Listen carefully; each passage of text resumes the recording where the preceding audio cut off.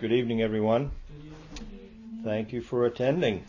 We'll continue with Srila Jiva Goswami's 70th Anucheta from the Paramatma Sandarbha, a rather extensive Anucheta dealing with the concept of Achinta Bheda Bheda Tattva, and specifically how the Supreme Lord can manifest the material universe from his very self, his very being, still remain completely unaffected, because that's really what we're talking about. The problem that transcendentalists have with that is, well, the Lord, he's unchanging, he's constant, he's, especially those that only view the Supreme Absolute Truth from the Brahman platform, from the platform of seeing no distinctiveness in the Supreme.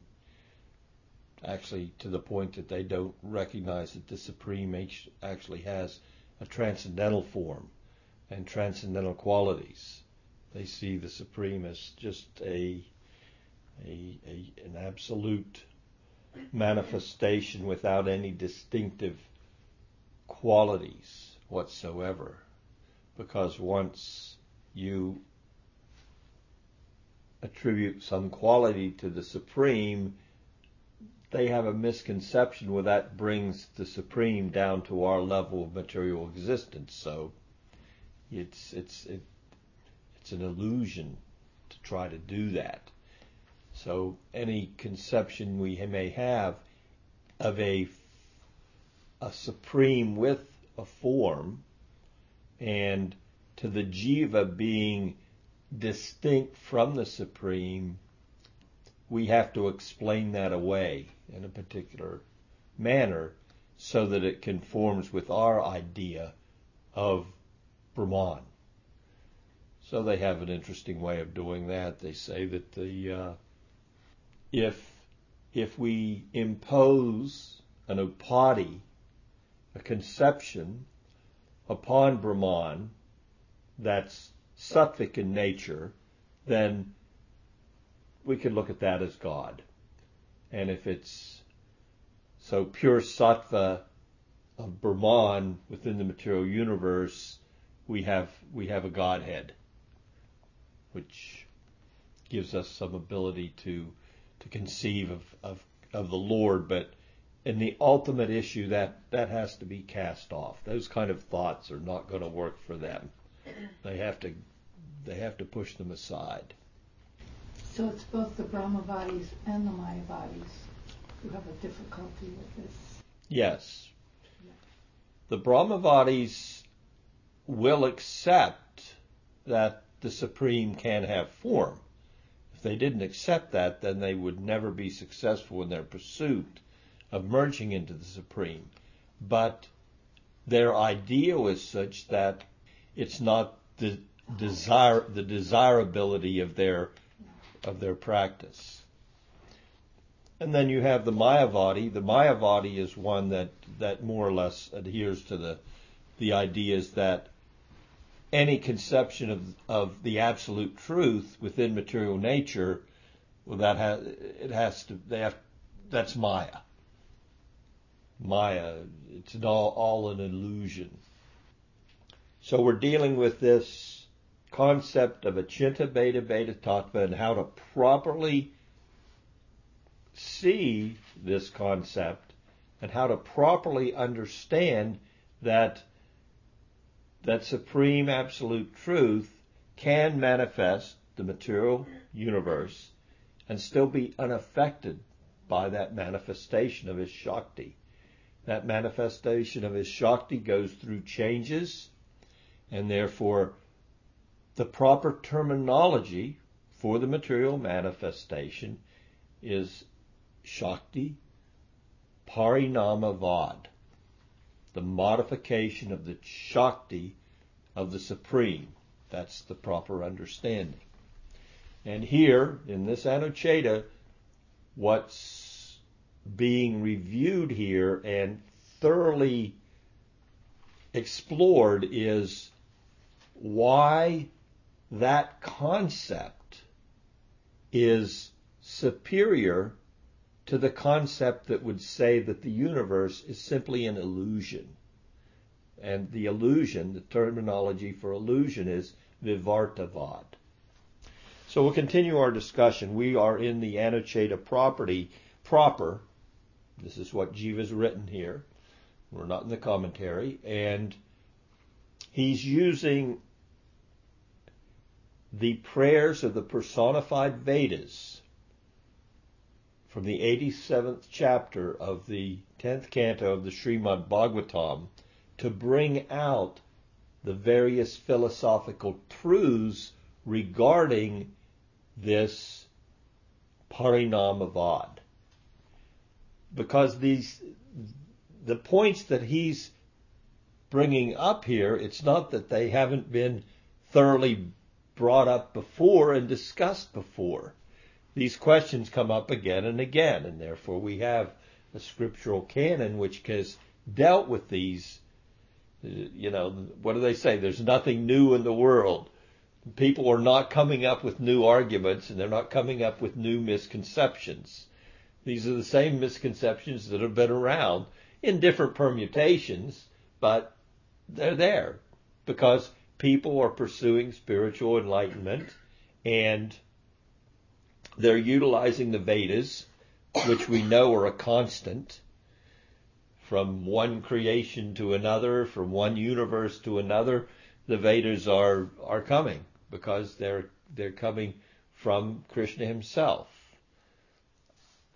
So these questions, when the Jivatma comes to the platform of the human form of life and starts to ask, why am I here? Where did I come from? Is there a God? If there's a God, why can't I see him? Why, and so we have all these questions, and they're recurring questions.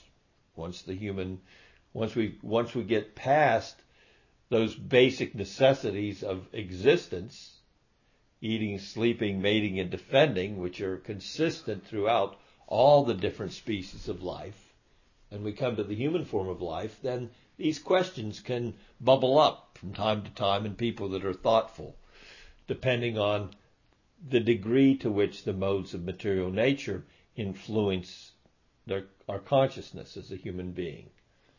So the more we're influenced by the mode of ignorance, mode of passion, they're not going to come up so much. We're more or less, we're an animal in a human body. But that does not push aside the possibility to be influenced significantly by the mode of goodness, where we start to inquire, where we start to move away from an entirely exploitive mentality, which is your mode of passion. Mode of ignorance is you just don't give a damn. There's no real concern. Mode of passion is a little bit better. You want everything, and you're going to do everything within your power to get those and to satisfy those wants and those needs. Mode of ignorance is, whatever comes my way is fine. Why waste the time? So we can kind of see that. We can see that in human society. See that in ourselves, how we become indifferent and we can see the mode of goodness, and the mode of goodness leads to enlightenment. So the Anucheta continues, and we'll read as follows. The Shrutis, again, these are the Shrutis, the prayers of the personified Vedas from the 87th chapter.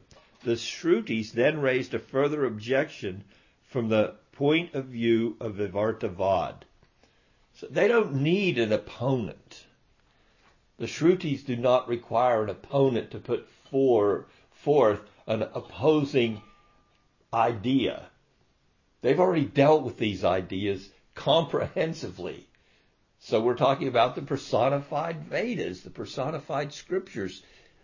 They've already dealt with all these things in all their different manifestations as the scriptures that are there to assist humanity in making material and spiritual progress. So they're raising the objection themselves. They don't need someone who, like ourselves, to say, well, what about this? No, and not only do they raise the objections themselves, but they raise them in the most comprehensive and thorough manner so that they can be dealt with completely. Just like we find here, we're in an Anucheta where Jiva Goswami, he's, this is a huge thing to him. And he wants to really establish that for our edification and for our realization. I mean, we're supposed to realize. It's not like, this is not book learning.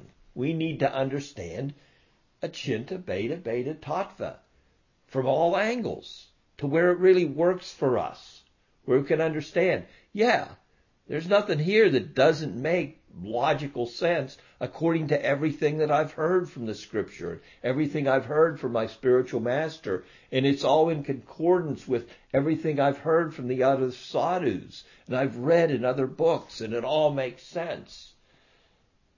So we go before the Guru and he explains, and the Lord is manifesting in so many ways to give us instruction so we can navigate our way out of this material world. But don't be delusioned. You have to navigate your way out of the world yourself. You can, the spiritual master, he'll hold your hand and he'll take you there and explain everything. But you're the one that's got to want it more than anything. And in the beginning, we don't want it so much. In the beginning, we're kind of, lukewarm. Of course, no one knows where someone's beginning is, where that beginning, some devotees come and they're a hell of a lot warmer than lukewarm. They're renouncing the world out of the gate in their 20s. They're already completely immersed in studying scripture for hours every day and serving the Guru totally selflessly. So when we say in the beginning, we don't mean this body, this beginning. This is one beginning of probably many beginnings that we've had in devotional service. What we want to do is we want to get to that body where it's the end. Where it's the end, which means that we're totally convinced and there's nothing left. We've exhausted all of the possibilities that material nature has to offer us. We're done. Nothing else. There's nothing else I can do here that's going to satisfy me. So I might as well just give my everything, lock, stock, and barrel, to the service of Guru and the devotees and Krishna. And we see the sadhus. There's sadhus in that platform. And the rest of us, we're chanting.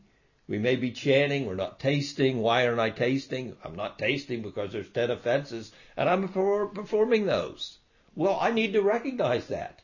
I don't become neurotic. Oh my God, I thought a bad thought, or I chanted around and my mind was thinking of, something I had to do today, or something I did tomorrow, or something I'd like to do next month, or the wife I'd like to have, or had, or will have, or maybe I could go to this planet, or where could I move to another ashram? I'm not happy here, and so the mind's going through all this all the time. But why is the mind getting away with it? It's because we haven't really come to the platform of putting to rest, these offenses to the holy name. It's okay. We don't become neurotic. We recognize them for what they are. And we continue to chant. And if there's anything that'll do away with the most serious of offense, it's that we continue chanting. We may offend a sadhu and have to take a whole lifetime of chanting just to get over it. The offense may chase us around the universe. Who was it that offended Ambarish? Durvasa. This offense chased him around the universe. He could not find shelter anywhere. One thing about offenses, though, the holy name will give you shelter if you're in a circumstance where you just haven't got the spiritual potency to beg the forgiveness of those that you've offended. And that's also a possibility. Recognize it. Try to get up to the point where you can. You know, if we've done something that is interfering with our service like that. But there is always shelter in the holy name. It may take a while. It may take a long while. But don't give that up. Don't give up the association of devotees. All right, so the Shrutis, back to the text. The Shrutis are raising their own objection here. They're raising a further objection. And they're raising an objection that would be put forward by those who believe Vivartavad. What's Vivartavad? The material world has to be an illusion because it doesn't conform with the characteristics, because we see in the world that there's non-total conformity with the qualities that exist within Brahman. The material world goes through changes. It's endlessly mutable, as we said. So, therefore, it's not the same as Brahman. Brahman's the same in past, present, and future. The material world has a past that's different from its present and will be different from its future. Yes, it's not sat. So whatever isn't sat is asat. It's an illusion. Or the cause, if we're to say that Brahman is the cause of the universe, the effect is not the same in every way. But we find within the world that where there is a cause, the effect has the same characteristics. We don't find that the material manifestation has the same characteristics of Brahman. Therefore, we can only arrive at one conclusion: the material world is false. By definition, it has to be false. That is the idea of those that accept Vivartavad. So they just say, we are not trying to establish non-distinction between cause and effect or between God and the universe here. Rather, because the universe arises from the reality as an earring is manufactured from gold, we will first establish the difference and then deny it. This will then imply non-difference, will it not? So this is the way they're going to do it. They're going to use this kind of an approach. We're going to show that the universe, what is it? We will first establish the difference. That the universe is different from Brahman. It's different from the absolute truth. That the Lord who manifested the world is different from the world that he manifested. Whatever school of thought you may have there regarding the absolute position of the Supreme. So we will first establish that the difference does exist. Then we would deny that there is actually a difference. And then that way we will prove the truth. So they go on in this way. Now this gets a little theistic here, a little bit of that deep logic. So now the Shrutis revert to their own view of Parinamvad, and they say this. Expecting this line of argument, the Shrutis find fault in the reasoning because it contains the fallacy known as Anaikantika Hetu, wherein the concomitance of the reason Hetu with that which attempts to prove the Sajja is not absolute, known in Western logic as the fallacy of the undisturbed middle. All right, sounds convoluted. I don't have a full enough grasp of the depth that's here, but I want to give you an idea of what we're talking about so that you can see what the logic that's being implied here by the Shrutis to make their point. So I'm going to jump ahead to a definition of a term regarding this kind of reasoning, because we just heard this, the middle isn't being distributed properly in the analogy. So there's a disturbed middle. So therefore they say it's a hetu abos. The logic falls apart. What kind of logic are you talking about? So what we're talking about is syllogism. All right? Now let's get what's a syllogism? How's it work? We've actually heard them. We've had some experience of them. It's nothing new. So, this is the definition. An instance of a form of reasoning in which the conclusion is drawn, whether validly or not, from two given or assumed propositions, premises, each of which share a term with the conclusion and share a common or middle term, that's important here, not present in the conclusion. An example. Ready for an example? Think about it. All dogs are animals. Agreed? Okay. Except stuffed ones. Okay. All It's a living. stuffed animal. Okay.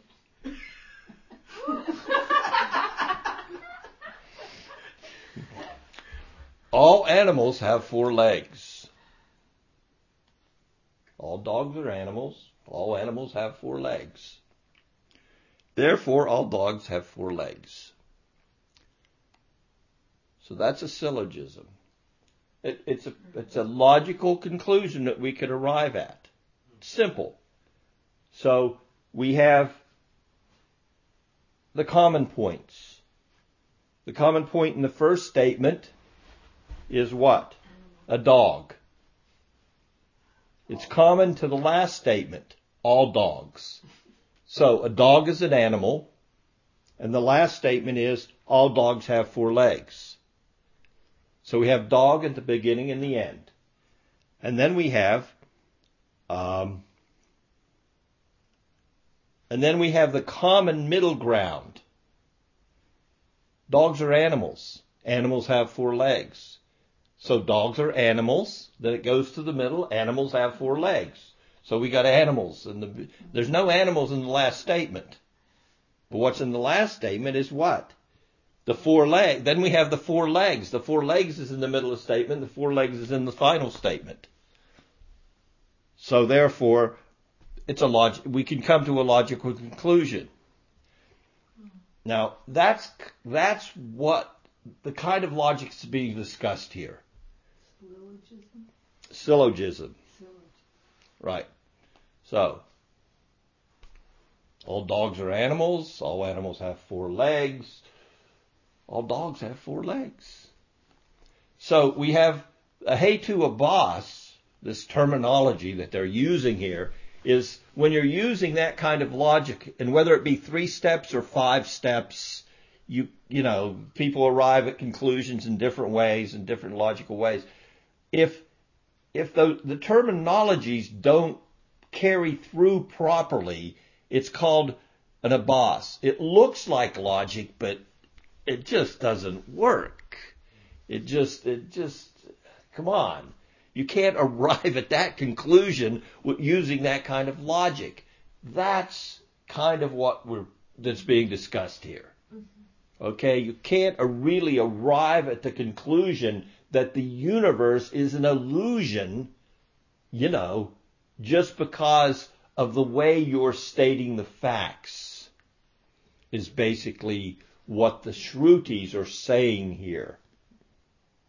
So what didn't the Shrutis take into consideration in their argument that made their conclusion illogical? Because it seemed to make sense. From a logical viewpoint, it seemed to make sense that the universe goes through changes. Brahman doesn't. So therefore, you're mixing sat and asat. So therefore, we don't want to do that. We have to arrive at a conclusion that the universe is really an illusion. That's the argument that's being presented. Or that the cause that the universe has, the effect of the universe appears to be different than the cause. In other words, Brahman has certain non-characteristic characteristics, so to speak, and we don't see those in the universe. So we don't see that the cause has within it the effect. So therefore it has to be an illusion. And the logic they use, it's like the illusion of silver in an oyster. We see silver in an oyster shell. So therefore that's an appropriate logical explanation why you can't accept the universe as sat, as real. We see the fallacy. We kind of see how there could be an undistributed middle. It doesn't distribute to the first assumption and the last assumption correctly. So Western logic calls it an undistributed middle. They say sometimes there is a deviation in this principle. That's what the Shrutis say. Wait a minute. Sometimes there's a deviation in this principle that's acceptable, meaning that in some instances, the characteristics of a cause do not follow into the effect in some instances. In other words, there is no rule that an effect, the material manifestation in this instance, must correspond in every single aspect to the attributes of its cause. It doesn't have to be Brahman. The world doesn't manifest. It doesn't have to be Brahman in every respect to be real. Okay? For example, light arises from fire, but does not have the capacity to burn. So let's think about that, what the Shrutis are saying here. It's an explanation that makes perfect sense, really. I can have a firebrand. We've used this explanation of a firebrand before. Now, what can I do with a firebrand? I have a stick, and it's burning on the end, and we call that a firebrand. So, and it was used as an example when referring to what? The nature of the relationship between Maya and fire being the representation of the supreme absolute truth, and then the material nature being the wood stick, and the smoke being Maya, and the sparks being the jiva. But we're using it, not using it in that way now. Now we're saying I got a firebrand. Now what's the nature of the firebrand? It contains fire on its end. And it's a cause. And what's it cause? Well, not only is it fire, which means it can cause more fire, it can also cause light. So, well, the light's not like the fire. With the fire, I can start another fire. With the firebrand, I can go up to you and burn you. So it's not exactly alike. So you have a cause and you have a result, an effect. But they're not exactly alike, but they're still reality. Light comes from a firebrand. But the fire can burn you. The light doesn't burn you. The light can light up the room. So it's not what the Shrutis are saying. Wait a minute. It's not that every effect has to have in it every constituent of the cause. Then Jiva Goswami substantiates the statement. He first quotes from the Vishnu Purana. Absolute reality, Brahman, has two features, Murta with form and Amurta, formless. These two features can be either perishable or imperishable in nature, and are situated in all living beings. The Supreme Brahman is imperishable, Aksara, and this entire cosmos is the perishable, Sara. That's from the Vishnu Purana. So now we could say, well, let's explain that fully so we can see, that would we would enter into another very deep philosophical discussion as to how this statement has been arrived at and is presented in the Veda, and specifically in the Vishnu Purana as a scriptural text. But we're not going there right now. The point is, the scripture says, because the scripture says that Brahman can both be Brahman can both have form and be formless, therefore that's an evidence to support my idea. Now, if you want to go back and look at that evidence and break it down into parts, that's a whole other thing, another logical inquiry that we're not making, and Jiva Goswami's not going there. Then he gives you another evidence. So we accept scripture. There has to be some reality in the fact that the scripture said Brahman can have both form and lack form.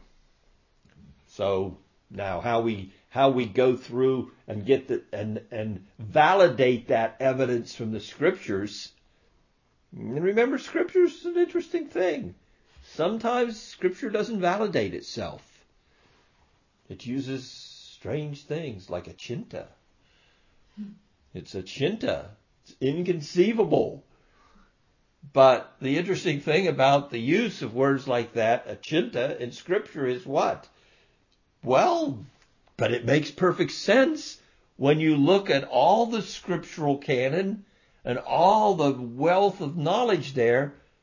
What's inconceivable becomes completely conceivable. What's contradictory can be looked at comprehensively from both sides and accepted as truth. That's called realization. An interesting point in this regard. I'm reading from the third canto now in the Bhagavatam, and there's an interesting comment by Maitreya to Vidura. One thing he says, because he heard directly from Krishna, and he also heard from other Parasar, whatever. But he's talking to Vidura, and he says, and Vidura's asked a lot of questions, and then he starts praising Vidura. Oh my gosh, the world is now. He's basically saying, just that you're asking these questions, the world has now become successful. That's his statement to the student. That you've even come up to me and asked these questions. The whole world, you've blessed the whole world just by your questions. Just by your inquiries.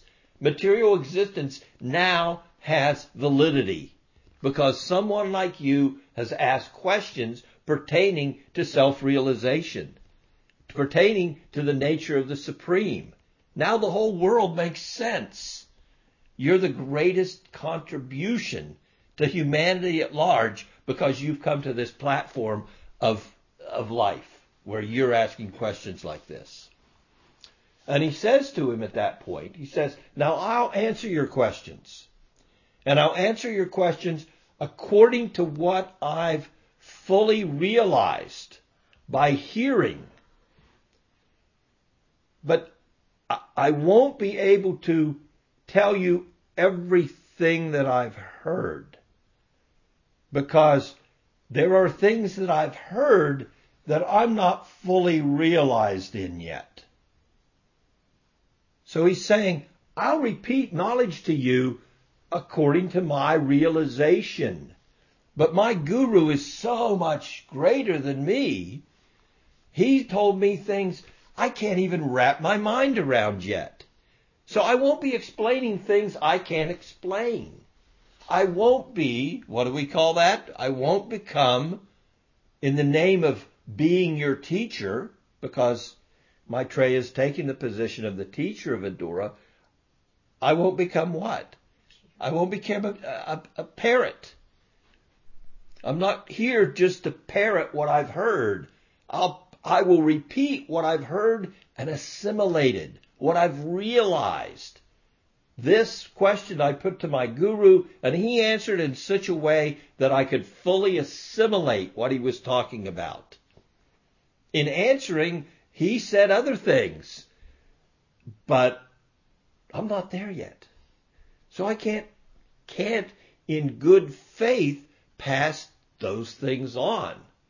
I'll speak and answer your questions the way what I've realized. So it's a revelation. It's so much beyond intellectualization. Jiva Goswami goes on and quotes another verse from the Vishnu Purana. Just as the light of a fire situated in one place is diffused all around, so also the energy of the Supreme Brahman pervades this whole universe. Now this particular part of the Anucheta is concluded here with a comment by the great commentator on Srimad Bhagavatam, Sridhar Swami, and how he explained what the Shrutis, what this verse, this portion of the 87th chapter, what the Shrutis, he's giving some commentary, some additional information from his viewpoint to explain what we should walk away from these statements with.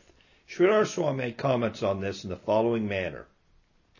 This verse is spoken in response to the anticipated question arising from the two preceding verses.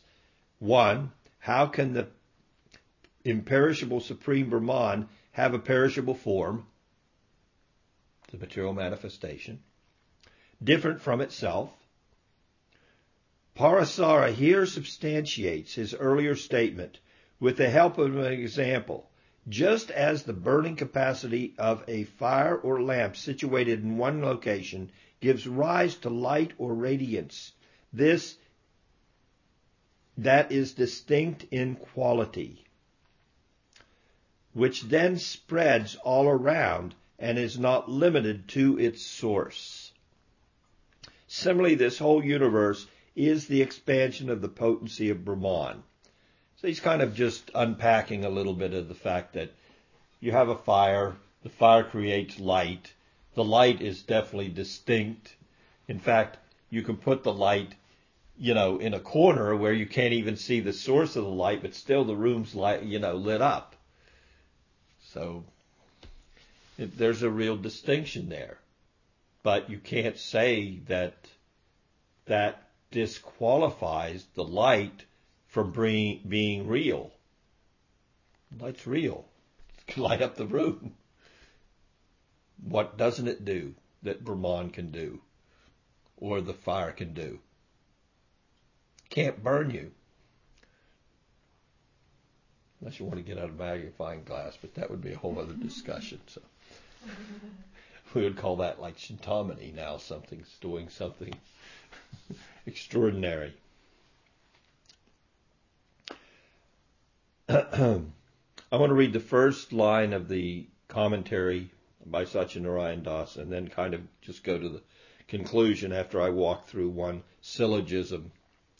So, if Brahman, the unchanging reality, Sat, is the cause of the universe, then the universe must also be an unchanging reality, because an effect should have the characteristic of its upadan, cause, the ingredients that make it up. The opponent argues that, since this is clearly not the case, it must be concluded that the universe is unreal, a sat. It's just not real. Why don't you just accept that? This is the first objection to the conclusion bore out of the Parinam Vad. Remember, he wants to unpack this Parinam Vad and explain it so thoroughly that we can completely accept and comprehend this this idea of achinta beta beta tattva, that God can manifest his energy and not be affected by that manifestation of energy. So this is the first. The opponent argues that since this is clearly not the case, it must be concluded that the universe is unreal, a sat. This is the first objection to the conclusion bore out of Parinamavad, namely that the universe is a changing reality, unlike its source. But if the universe is perishable, then why would this not support the theory of Vivartavad? So I win. That's basically what we're saying. The illusionists are saying, I win. It's an illusion. Not so fast. Okay. This is the second objection. So that's kind of where Jiva's going. This is the depth of unpacking of this idea that he's bringing out.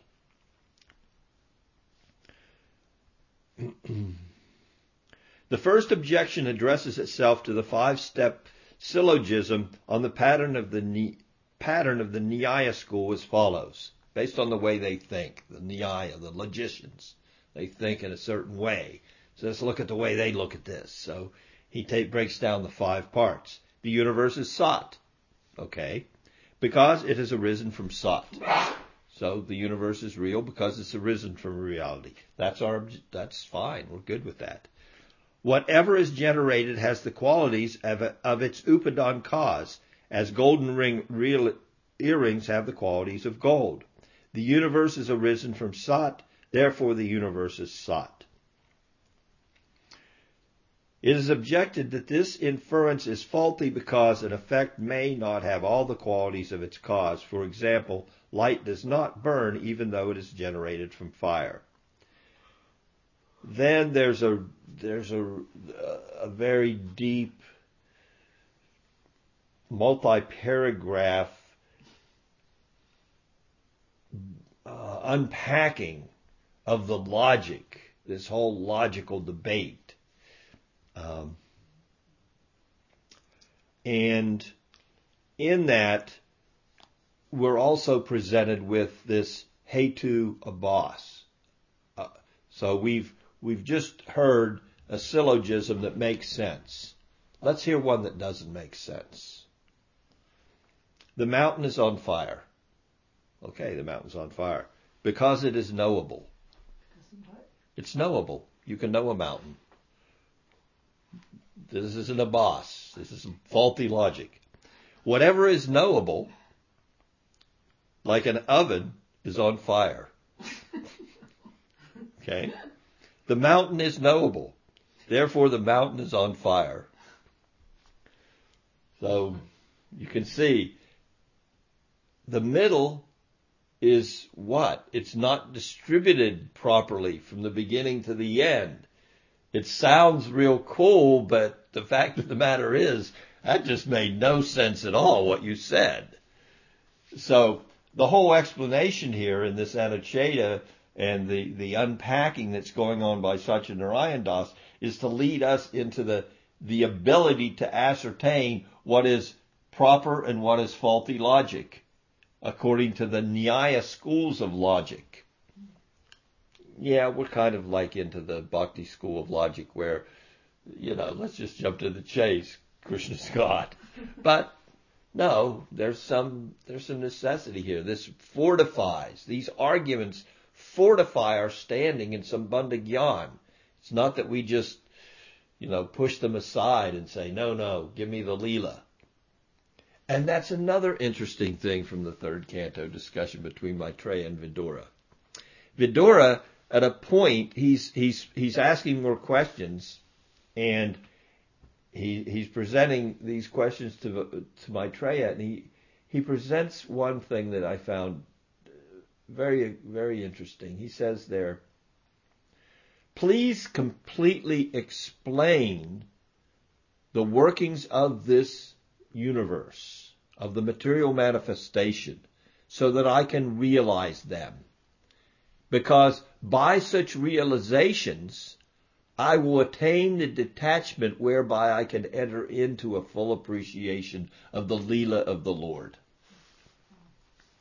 So, and I quoted something earlier in the class, the same thing Vishwanath brought up in a commentary to that effect, that this knowledge, this Sambandha Gyan, is the pathway whereby then the Leela becomes easy and comprehensible and fully appreciable. It's not that we just immediately go for the Leela and expect to be entered into those mysteries until we have this knowledge of Sambandha, of how the Lord, it all fits together. If we can grasp these basic concepts, then we can enter into the ideas. Until those are properly established, you're going to have a hard time entering into the ideas that Swami puts forward when he's talking about the way the cowherd boys are relating to each other and the bhava, their loving exchanges between one another. You think, well, I can understand love. There's a mystery to this bhakti. And the mystery is, we start at the beginning in the first canto and we work our way up to the 10th canto. Now along the way, we're going to bump up against sages and gurus who are automatically going to be completely absorbed in those leelas and the Leela Grantha and explaining that to us in the most profound way. And we're thrilled to hear those things. And it captures our heart. But that doesn't mean that we immediately say, well, let me, am I chanting in such a way that I'm hearing all that I'm chanting? I still need to deal with such a deep foundational understanding of the Lord's external energy and how he does that, so that the anarthas, the offenses to my chanting, which are prohibiting me from diving into the Leela and envisioning the Leela when I'm chanting the holy name, that's not happening by chance. It's not by chance. Krishna's not like, barred the door, put bars on the door and said, no, you're not allowed in the Leela.